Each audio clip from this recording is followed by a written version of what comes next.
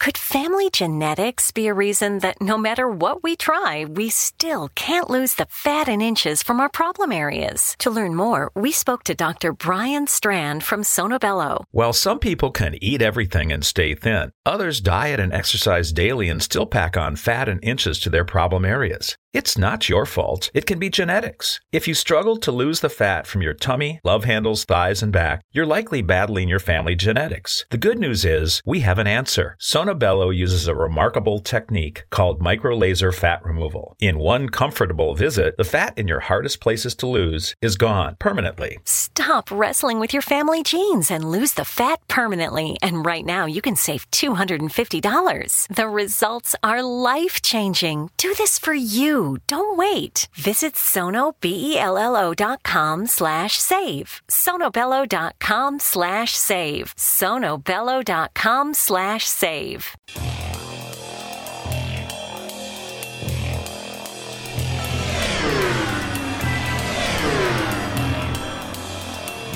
This is A Different Perspective with Kevin Randle. A retired U.S. Lieutenant Colonel, Kevin Randle has been studying UFOs for nearly 50 years.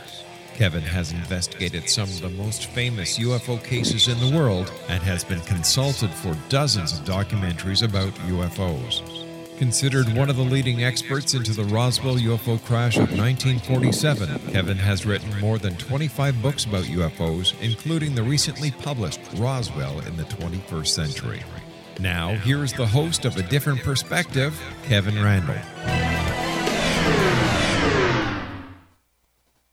And hello, welcome to this edition of A Different Perspective. I'm Kevin Randle. Before I bring on my guest, Rob Swiatek, let me caution you people, we've had technical problems here. My internet is becoming, shall we say, unstable, and it has cut in and out a couple of times earlier today, which has nothing to do with the program now. Just warning you, in case I fade away, it's probably just an intermittent thing, thanks to the internet. I'm going to be joined here with Rob Swiatek. We, of course, are doing social distancing because he does not live in Iowa, nor do I live in Virginia. But we're doing our thing anyway. Rob has a degree in physics and spent his career at the U.S. Patent and Trademark Office working on intellectual properties in a number of areas, including aeronautics and astronautics. His UFO involvement goes back to 1968 during what he called his larval stage, when the ongoing sightings in the University of Colorado UFO study permanently nailed his attention. Once he arrived in Washington, D.C., he joined the Fund for UFO Research and was subsequently elected to the executive committee. Around 2006, as the fund wound down due to the rise of the internet and many other factors, he was asked to join MUFON's board of directors, and he continues to serve there today. He wanted to note that although the fund still exists, it is largely dormant. Rob Swiatek, welcome to this edition of A Different Perspective. Hi, Kevin. Thanks for having me on today. It's always a pleasure. Is there something in the introduction there that you'd like to add? Because I know that's kind of an older one. Well, yeah, I'm well past my larval stage now, and but no, otherwise everything is more or less. You can always shorten it to just say Rob Swiatek with the on the board of the MUFON, and he's been interested in UFOs a long time, and that should suffice. I'm not too critical about that, or so too picky about that. Let's put it that way. You haven't published a bunch of books and magazine articles you want to promote here. Well, I did. That's curious you mentioned that, because I have co-authored, I guess might be a good word, a volume on 50 years of MUFON, and that came out a couple of years ago. I worked with a fellow named Roger Marsh on that, who used to be our journal editor. And so, yeah, I do have, in a way, a stake in a book. So I guess it can be purchased on Amazon. Well, that's a ringing endorsement. Well, maybe you can get it. We don't know. It's a good book. All sales go to MUFON, so they don't keep me apprised of, we sold, 5 million last month or something like that. It's the kind of thing that I don't hear anything about, to be frank with you. Oh, well, as a writer of books, I do look at those figures once in a while to see how things are going. I think the way to start this off is there's been some, I guess, controversy about MUFON in the last couple of years, and we don't need to go into that. I was wondering how MUFON is faring in the world today. Well, it seems to be faring fairly well. Kevin, thanks for asking there. Better than it was a year ago when you and I had our interview right around the start of the troubles. And since then, it's gone smoothly. We have Dave McDonald taking over as director, and we've moved the headquarters from Irvine, California to Cincinnati. Took a little while, but all the stuff got there literally maybe 3 or 4 days ago, and took a month or so to arrive. But they're setting up the office there, and we have a symposium coming up next month, and cases keep flowing in. So, and Dave cut back on a lot of the extraneous expenses that had been associated with the other headquarters. So financially, we're doing a little bit better. So there's not too much to complain about from an organizational point of view. Well, isn't it a major task to move the headquarters from California to Ohio? Oh, it's a huge thing, and they stacked all the stuff into a truck. And as I understand, despite like 250 boxes of stuff or more, it only filled up like half of the truck or 1/3 of the truck. Then the truck took a month to get from Irvine or California to Cincinnati because it has to make other stops to fill up the other 2/3. Anyhow, we were thinking we weren't going to see those the contents of the office here till Dave told me maybe 4 days ago that it finally arrived.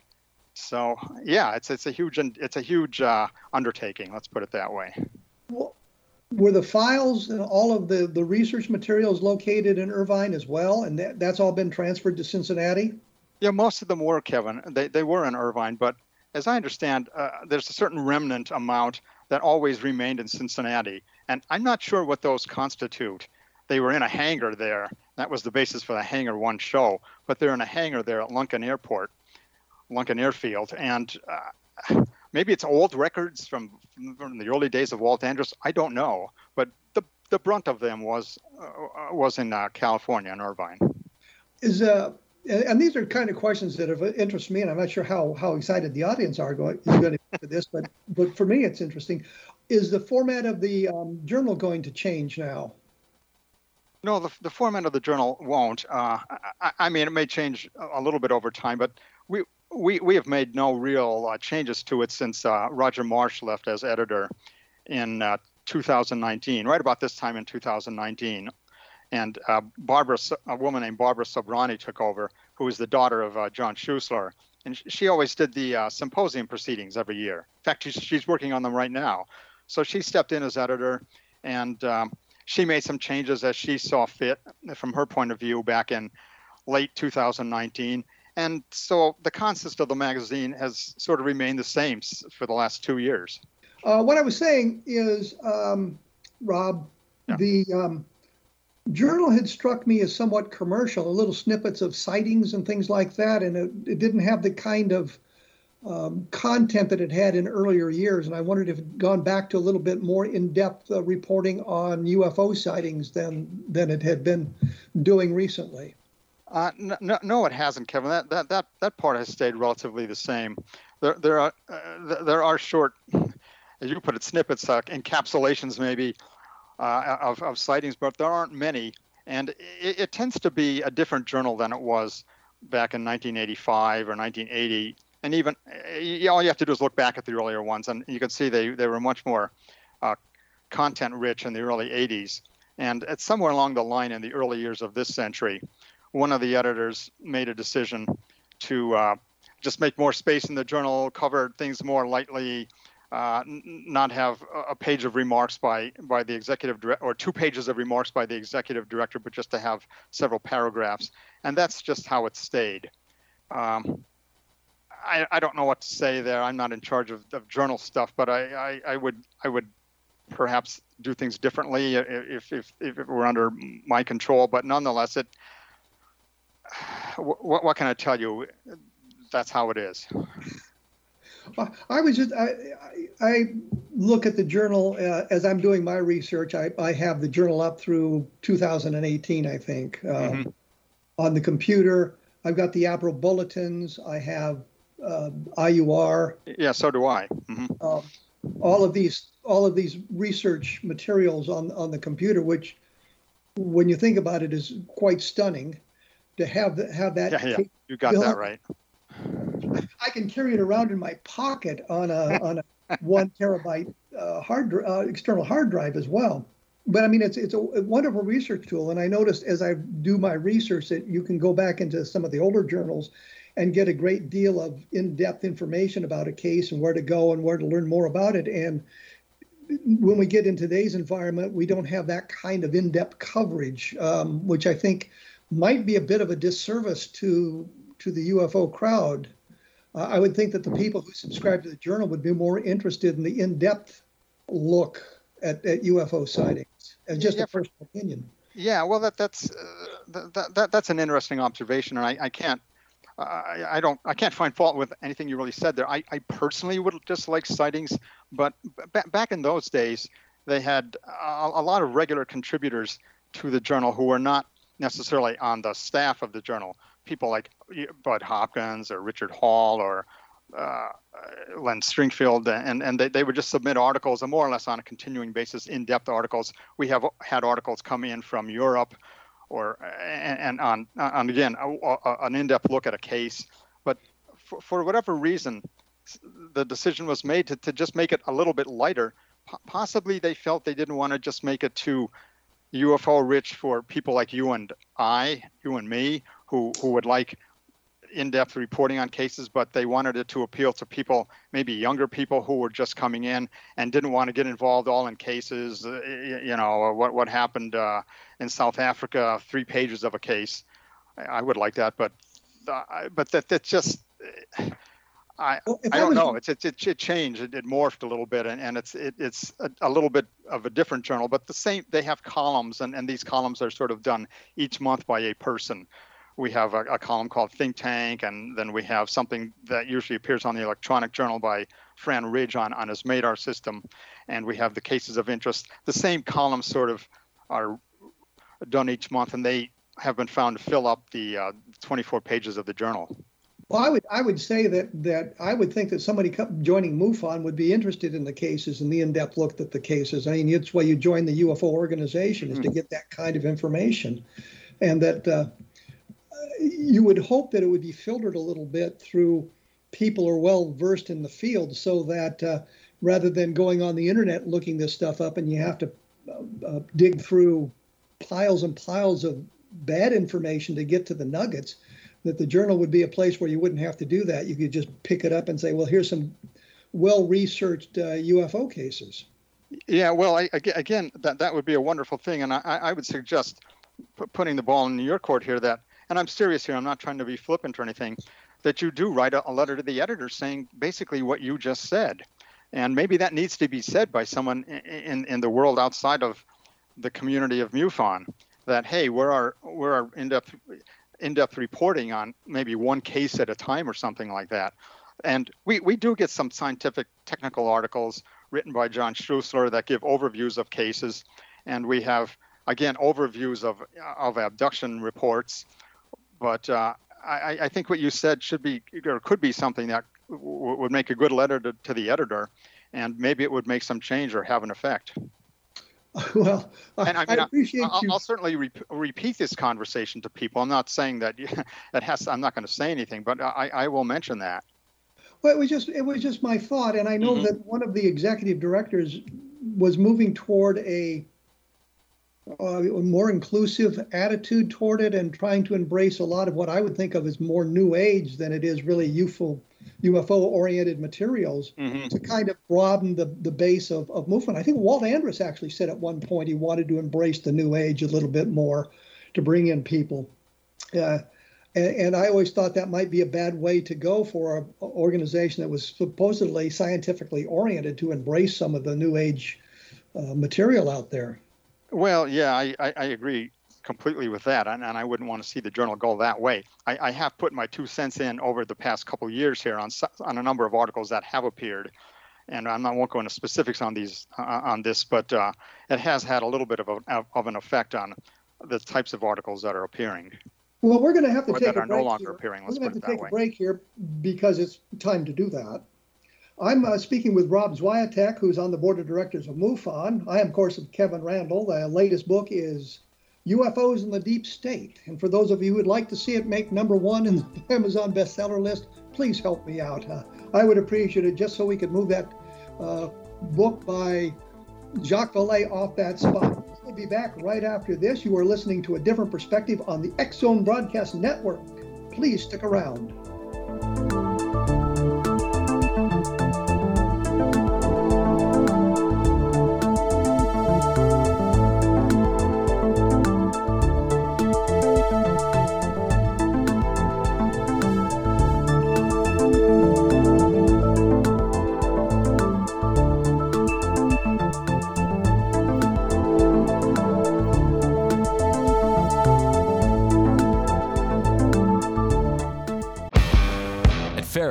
We want you to get the most out of your time and end each day feeling good.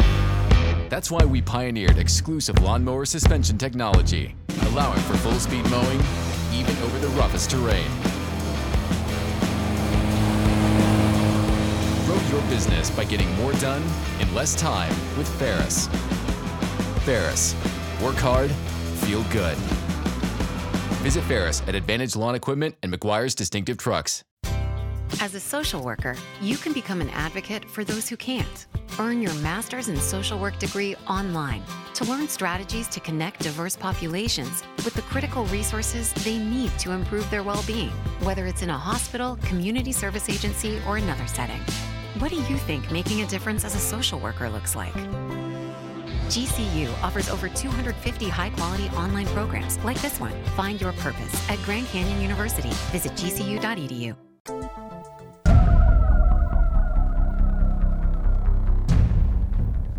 I am sitting here with Rob Swiatek. We're talking basically MUFON at the moment. We were kind of hammering the journal a little bit.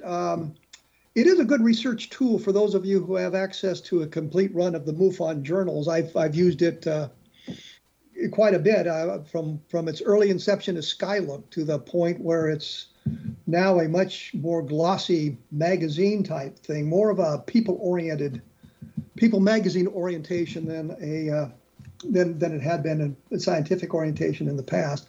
I think it's time to move on from that. So what I'm going to say, Rob, and thank you for joining me once again. My pleasure. The sightings.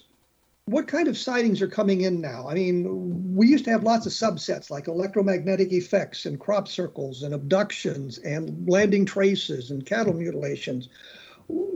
Is there a trend that you see now in the UFO field, or is it just the same sort of scattergun effect? I'd say the latter. Hey, Kevin, one more comment on the closing before I quite close out the journal thing. I thought a little bit during the commercial break, and it's part of it too probably has to do with the internet and the wide availability of access to sightings and other data on the internet that has compelled the change in format not only of the MUFON journal but the other MUFON other UFO publications as well. Some of them haven't even really survived the coming of the internet in the beginning of this century. And like IUR, for example, I thought was a fantastic publication, no longer out there. But that's all I have to say on that. Well, I'm sure the internet has something to do with all this, but and I would say certainly it does. But I think my point was simply this: to get to the good information, you have to wade through a lot of crap on the internet. Mm-hmm. Mm-hmm. Well, yeah, it's true. And I think if you had a more centralized location to go, I think that would draw people in because they don't have to wade through all that and say, well, is this true? What is this guy saying? Is it false? Has any of this stuff been vetted? I mean, on the internet, there used to be a commercial on TV that just cracked me up where the woman was going to be dating a French model and the guy shows up and he's a real dweeb. And she said, well, you can't put anything on the internet that's not true. And you can put everything. Well, no, you can't put anything on the internet that the big tech doesn't like, I guess, anymore. Yeah, that's probably a better way of putting it. Yeah, there we go. So anyway, let's moving back to sighting reports. What's the trend in the sightings? Where are we going on that? Yeah, let me give you a couple dry numbers here to begin with, but just to show you that what we're talking about here in terms of total number of sightings, and then I can get into a couple cases just to. There's a couple of interesting ones I found. But anyhow, I'll just start with 2018, for example, as to get the trend here of the last 3 years. In 2018, events that occurred in that calendar year and that were reported in MUFON total just around 4,400 cases, of which 29% were found to be unknown. So 4,400 cases MUFON received, U.S. events in 2018. And then events dated in 2019, the next year, pre-COVID year, still U.S. events, we had 4,000, just a touch over 4,000, with, again, amazingly, 29% unknown. Then in the year of COVID, last year, MUFON got, again, of cases that were said to have occurred within the calendar year 2020, 4,700, went up a little bit from the previous few years, with the unknown percentage dipping down to 23. And this year, January through June 30th, just about 2,000 cases, 30 under that. So we might have 4,000 this year, but we have 2,000 as of the end of June, with a 19% unknown rate. So that's how cases stand there. With respect to CE2 cases that involve electromagnetic effects on vehicles, that's just a pipe dream to think that these things are coming back anytime soon. They just haven't occurred since the 70s, and the 70s probably were the peak of the curve for those kind of cases, and to a certain extent in the 80s. But we rarely get any car stopping cases anymore, or any kind of cases with electromagnetic effects. Well, you mentioned entity sightings, as they call them. Practically none. You mentioned Fran Ridge and his MADAR. MADAR, of course, is a detection system using magnetism as one of the factors for detecting the UFO. I mean, it records magnetic anomalies, spikes in radiation, things like that. Are you getting cases that come from the MADAR detection? Yeah, and that was one of the cases I was going to, and in fact, that was going to be the first case I spoke about. And if you want to go into that, I certainly can, because I knew you liked we all like these kind of cases, and I knew you wanted to speak about that a little bit. But yes, we did get one. They're rare as hen's teeth. But here's, Fran's devices go off all the time, all over the country. And he's got like 120 or so in the field now, and about 120 operating. And I have one of them, for example. But basically what happens is one gets an alert, either from an alarm going off, or you get a notice on email that your MADAR device, as we call them, has been triggered. Usually that involves the magnetic field changing, or the compass direction, something changing a compass inside MADAR. And newer MADAR units have even a barometric pressure gauge. But anyhow, a change in the magnetic field sets the thing off once it goes past a certain deviation. And for the most part, even if you are aware of the fact that your MADAR goes off and you run outside, no one sees anything.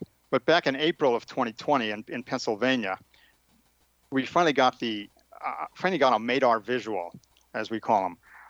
This fellow and his grandson had a MADAR in their house. They were pretty assiduous about monitoring the thing all the time and keeping up with any updates to it. And it suddenly went off one night around 10 o'clock or so when they were watching TV.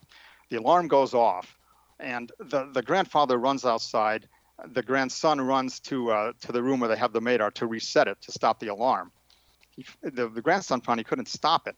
The father ran out. The grandfather ran outside and actually saw a large spherical object about 30 feet in diameter, just on the border of his property. They live in a rural area. It's not an urban area, and it turned out there were two of these spheres or discs or globes or whatever side by side, moving away from him across the property. So here we finally had a case where the MADAR went off and there was a visual component to this sighting, a few hundred feet away from the fellow, and adjacent dogs and animals and a farm were in an uproar, kicking the stalls and all this kind of stuff.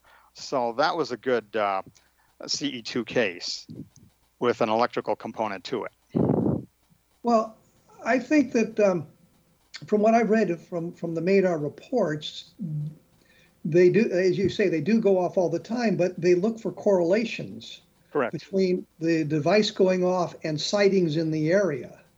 And there have been some cases where the people operating the MADAR may not have a sighting, but someone in the area has a sighting, and it may be a few minutes after the alert or a few minutes before the alert, the sighting is made.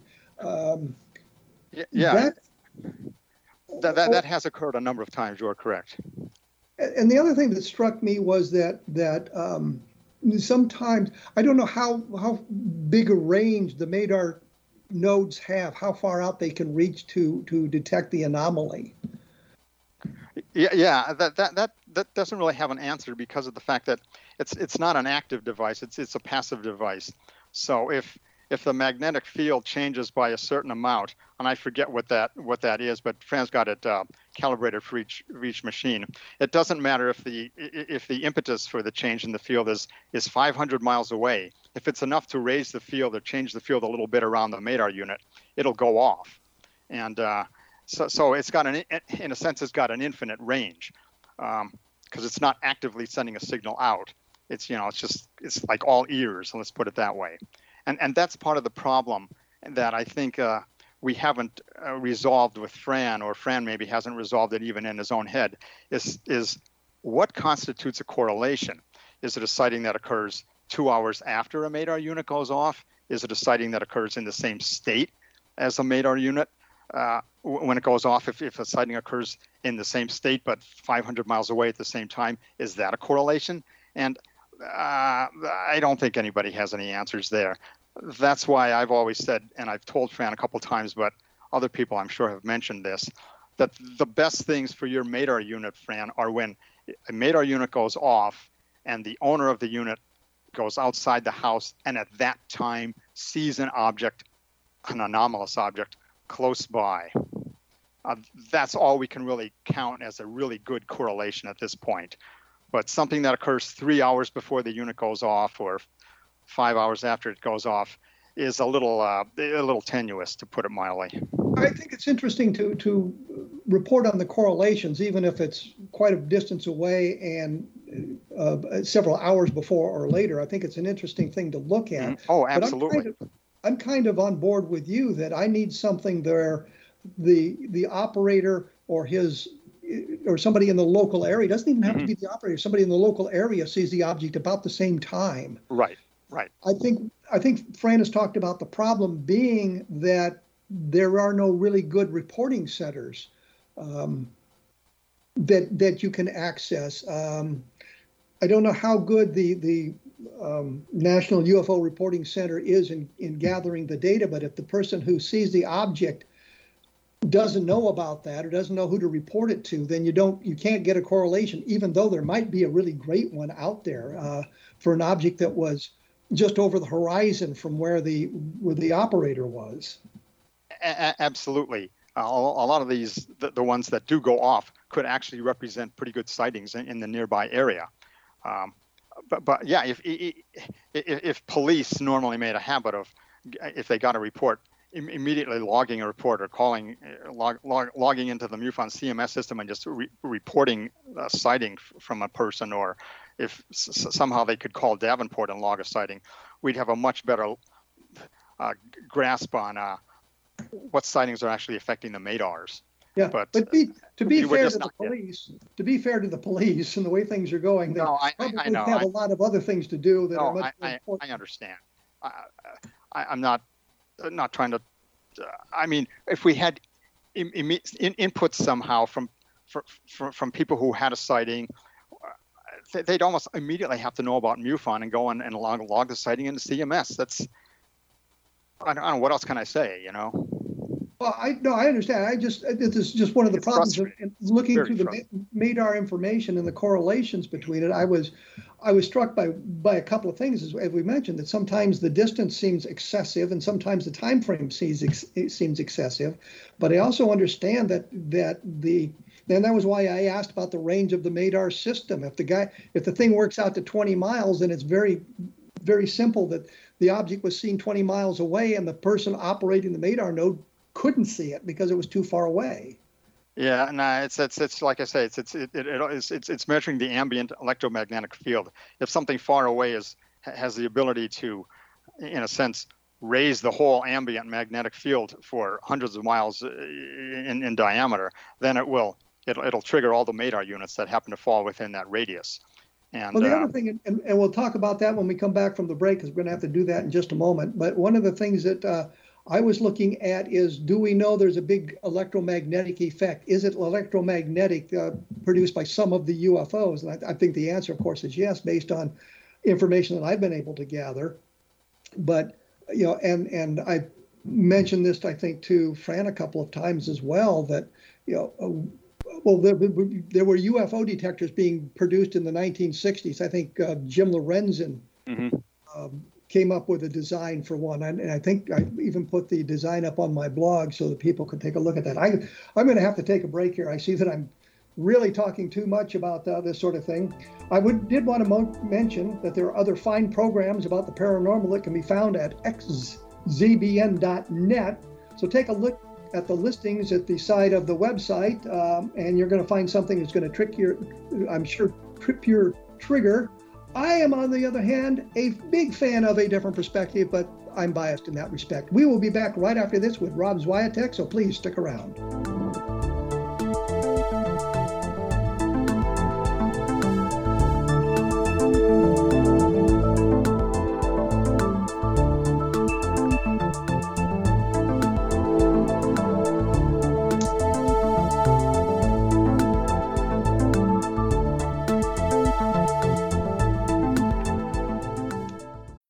We're going family style deal. Because I want a bite of your Big Mac. And I need some of your Quarter Pounder. I'll try your filet of fish. There's a deal for every friend group at McDonald's. Order any 2 classics for just $6. Price of participation may vary. Single item at regular price cannot be combined with any other offer. Could family genetics be a reason that no matter what we try, we still can't lose the fat and inches from our problem areas? To learn more, we spoke to Dr. Brian Strand from Sonobello. While some people can eat everything and stay thin, others diet and exercise daily and still pack on fat and inches to their problem areas. It's not your fault. It can be genetics. If you struggle to lose the fat from your tummy, love handles, thighs, and back, you're likely battling your family genetics. The good news is we have an answer. Sonobello uses a remarkable technique called microlaser fat removal. In one comfortable visit, the fat in your hardest places to lose is gone permanently. Stop wrestling with your family genes and lose the fat permanently. And right now, you can save $250. The results are life-changing. Do this for you. Don't wait. Visit sonobello.com/save. sonobello.com/save. sonobello.com/save.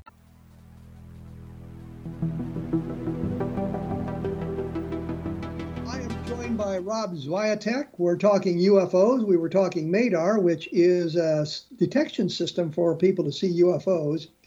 And when we went away, and I know the answer to this question, I believe I know the answer. What suggested to, I guess, Jim Lorenzen in the beginning and Fran Ridge, I want to call him Fran Madar, Fran Ridge later on, that there is a big magnetic component to some UFO sightings? Yeah. There seems to be a correlation that's occurred for a long time.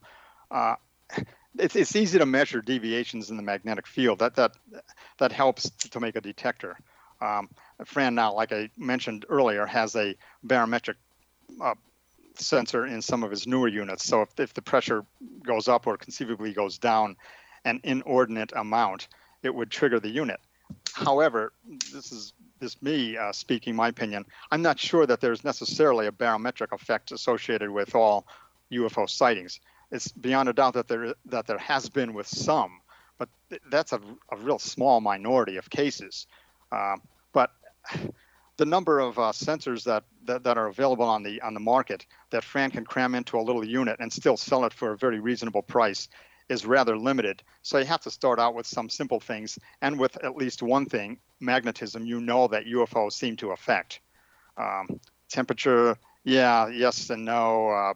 Sometimes pressure, yes and no sometimes. The presence or absence of light, that would be a good one, but But again, you run into a lot of problems then with just ambient light that has nothing to do with UFOs. Someone turning a porch light on, a car driving by, that's going to set off the units. So Fran faces a lot of problems here with other types of sensors, and he's sort of has maneuvered adroitly around all of these things to come up with a unit that at least gives you some indication that there might be an anomalous event occurring in your area, and it's all contained in a box the size of a pack of cigarettes, or just a little bit larger.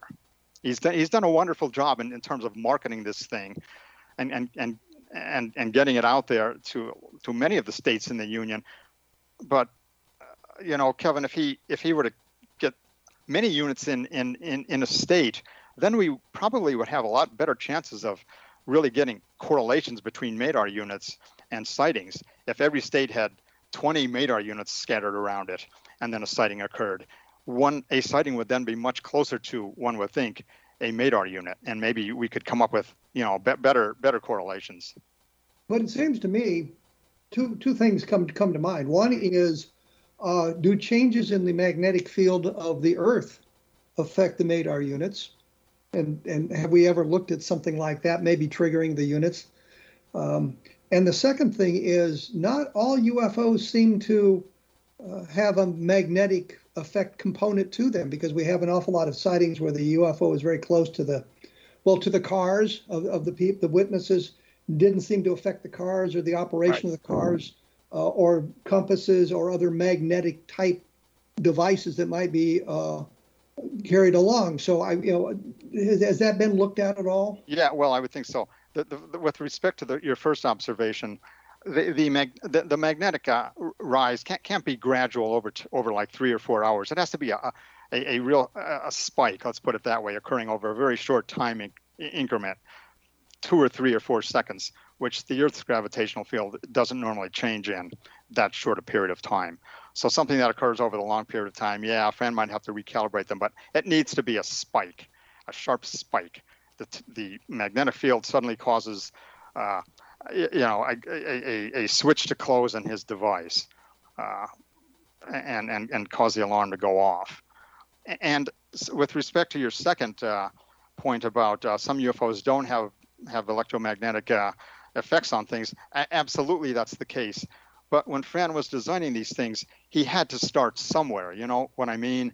And like I said, you could pick a light, you could pick pressure, but whatever you pick for your box, even if you pick 3 or 4 of these devices, it's not going to cover all UFO cases, because some UFOs, as perverse as this phenomenon is, aren't going to exhibit any of those changes to the ambient field, whether it's the electromagnetic field, whether it's to the pressure field, whether it's to temperature, whether it's to light, whether it's to just the gravitational field, as opposed to the magnetic field changing. We had that same problem when we did the AMP units to monitor abductions or conceived abductions in a person's house. What sensors do we put in a box? And you just have to make, at a certain point, an educated guess. And you can't put all the sensors in the world into the box, but if you have to pick 4, what are they going to be? So yeah, we picked what we thought were hallmarks of an abduction, let's put it that way, and put those sensors in the box. And that's what Fran did.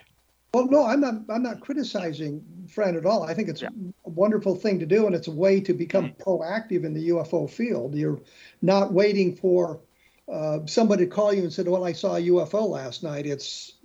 You're alerted to it, you go outside, and there it is with any luck at all type thing. But you open up an interesting thing. You talk about a similar type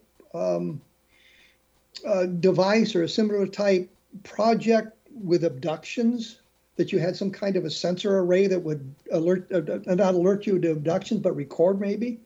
Yeah, well, this was now 20 plus years ago, the abduction monitoring project that the MUFON and CUFOS and the fund at that time collaborated on.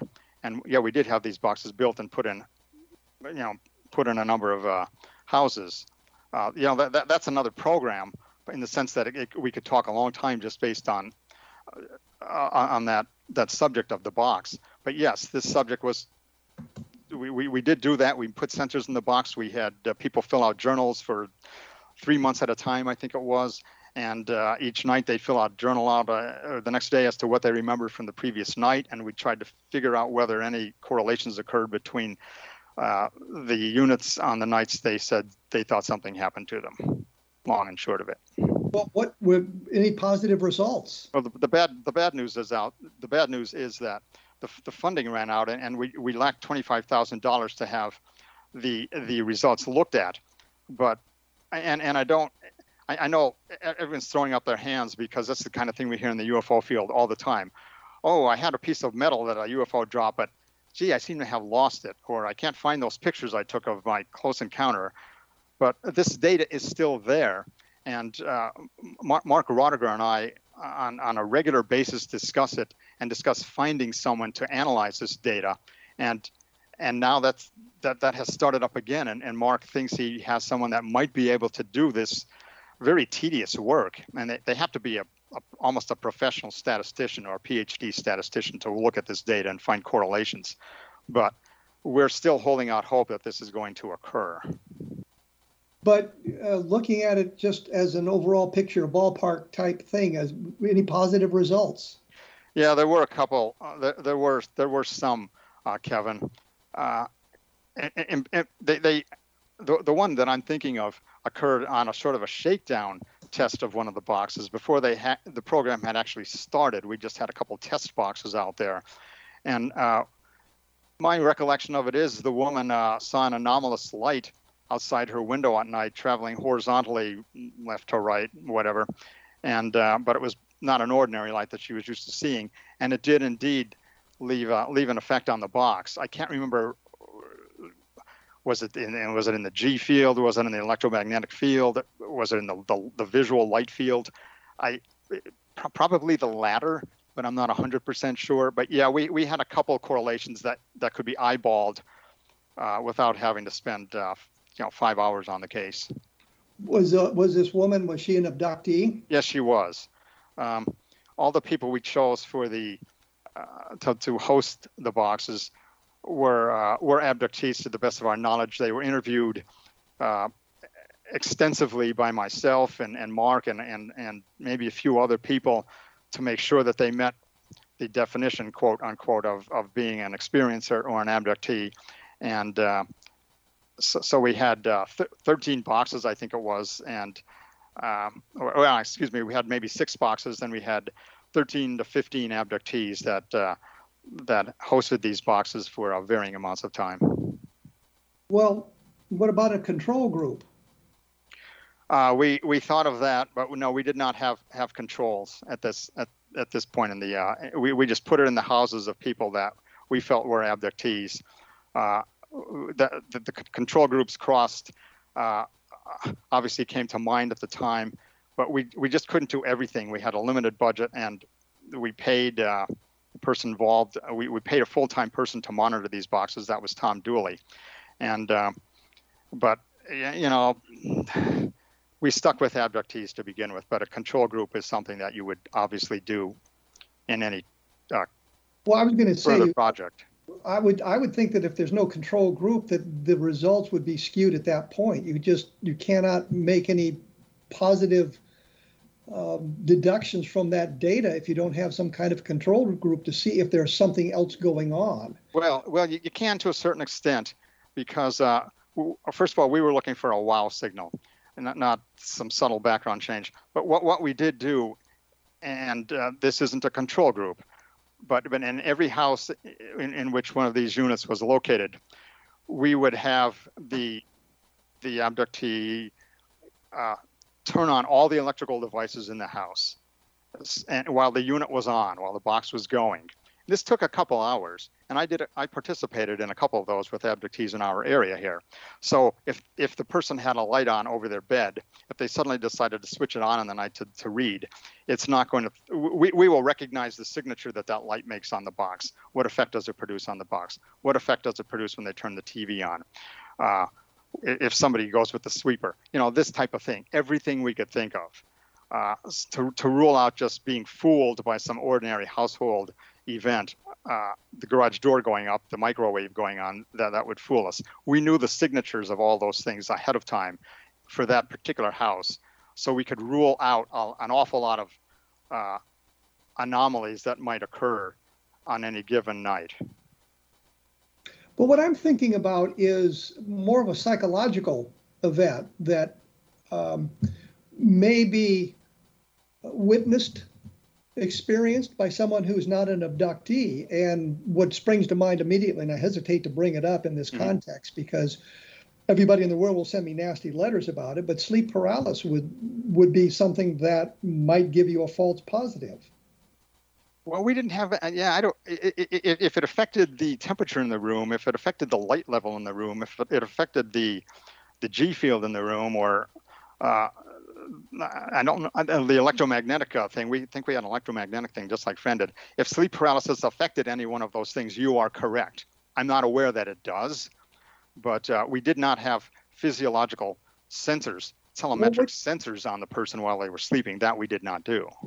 We didn't have a camera. We didn't have a camera in the room either. We just could record the light level in the room, but we couldn't record conversation, but we could record the absence or presence of sound.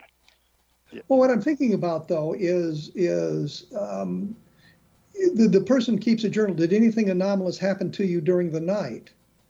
And he or she writes down this anomaly that they experienced. And I'm merely suggesting that sleep paralysis could be such an anomaly. Right. It doesn't necessarily, and do the. Well, absolutely right. But yeah. In that case, when the investigator goes on, they might say, well, she recorded a strange event. It absolutely had no effect on the box, or we didn't see any electromagnetic signatures of anything on the box. So yeah, one of the explanations is that nothing happened, or sleep paralysis happened, but not an actual, quote, abduction, unquote, such as we might understand them.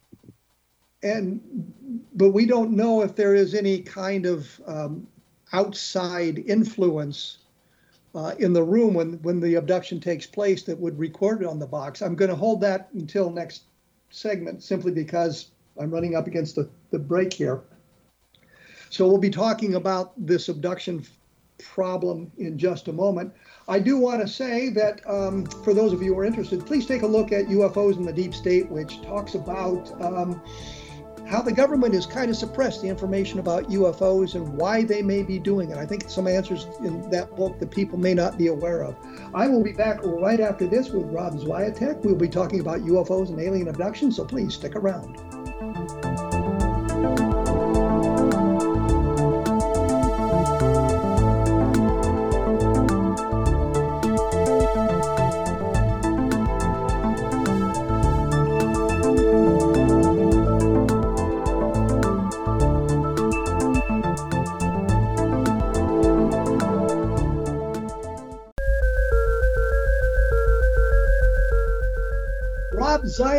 Swiatek, sorry, Rob, didn't mean to mispronounce your name, is the guest here on A Different Perspective. We were talking about alien abductions, and I kind of botched the question, and I will rephrase it here in this segment about abductions and the possibility of detecting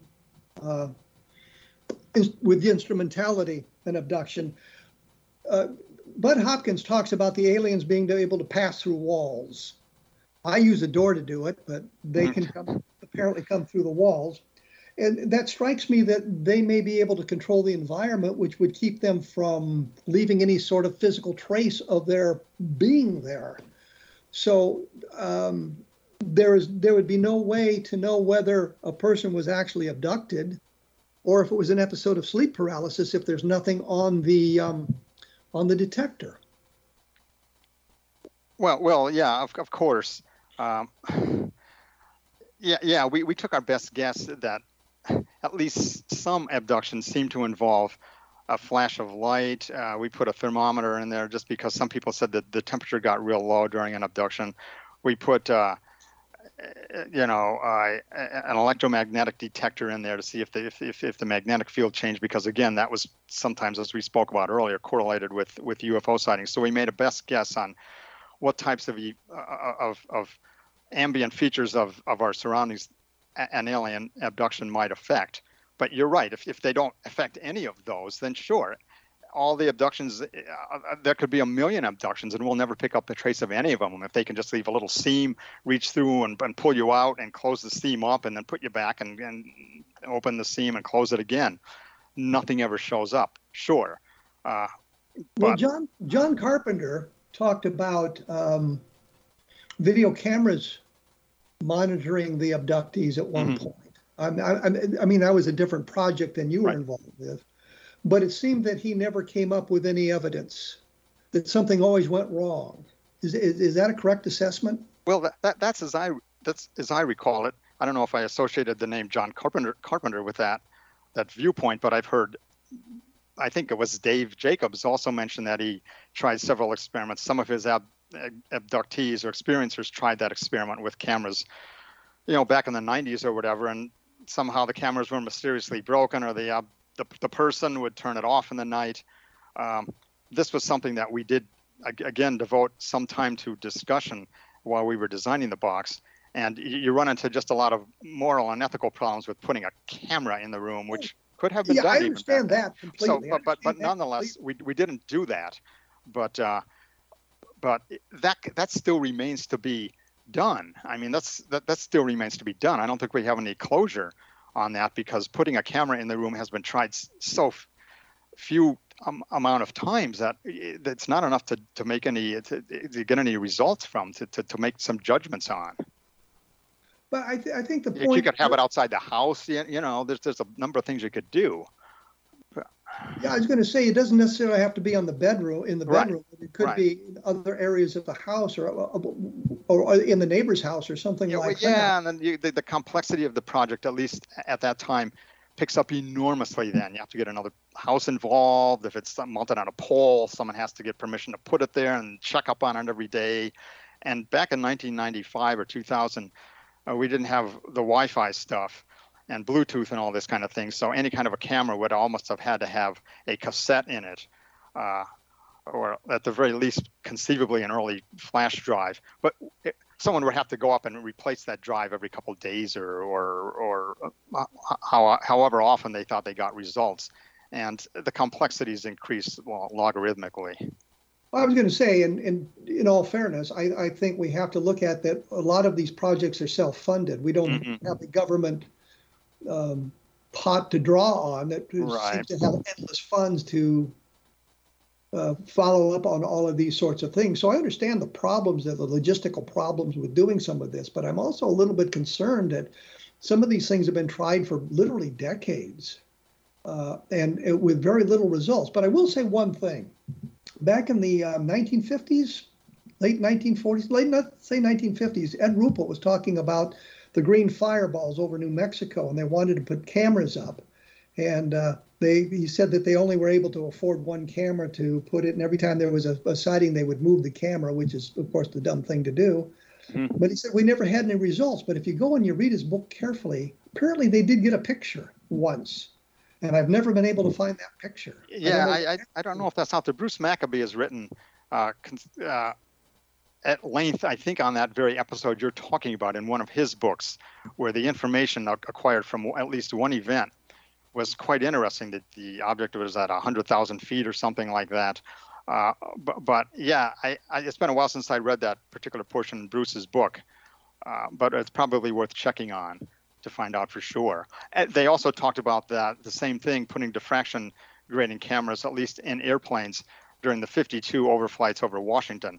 That was one of the things that came out, I think, during the famous Sanford press conference there at the end of July, where they said, we're coming up with putting these cameras on, and they're going to be fairly inexpensive, and each one will be $200, kind of expensive for that time. But nothing ever came of that, to my knowledge. Or if it came to it, we don't know about it.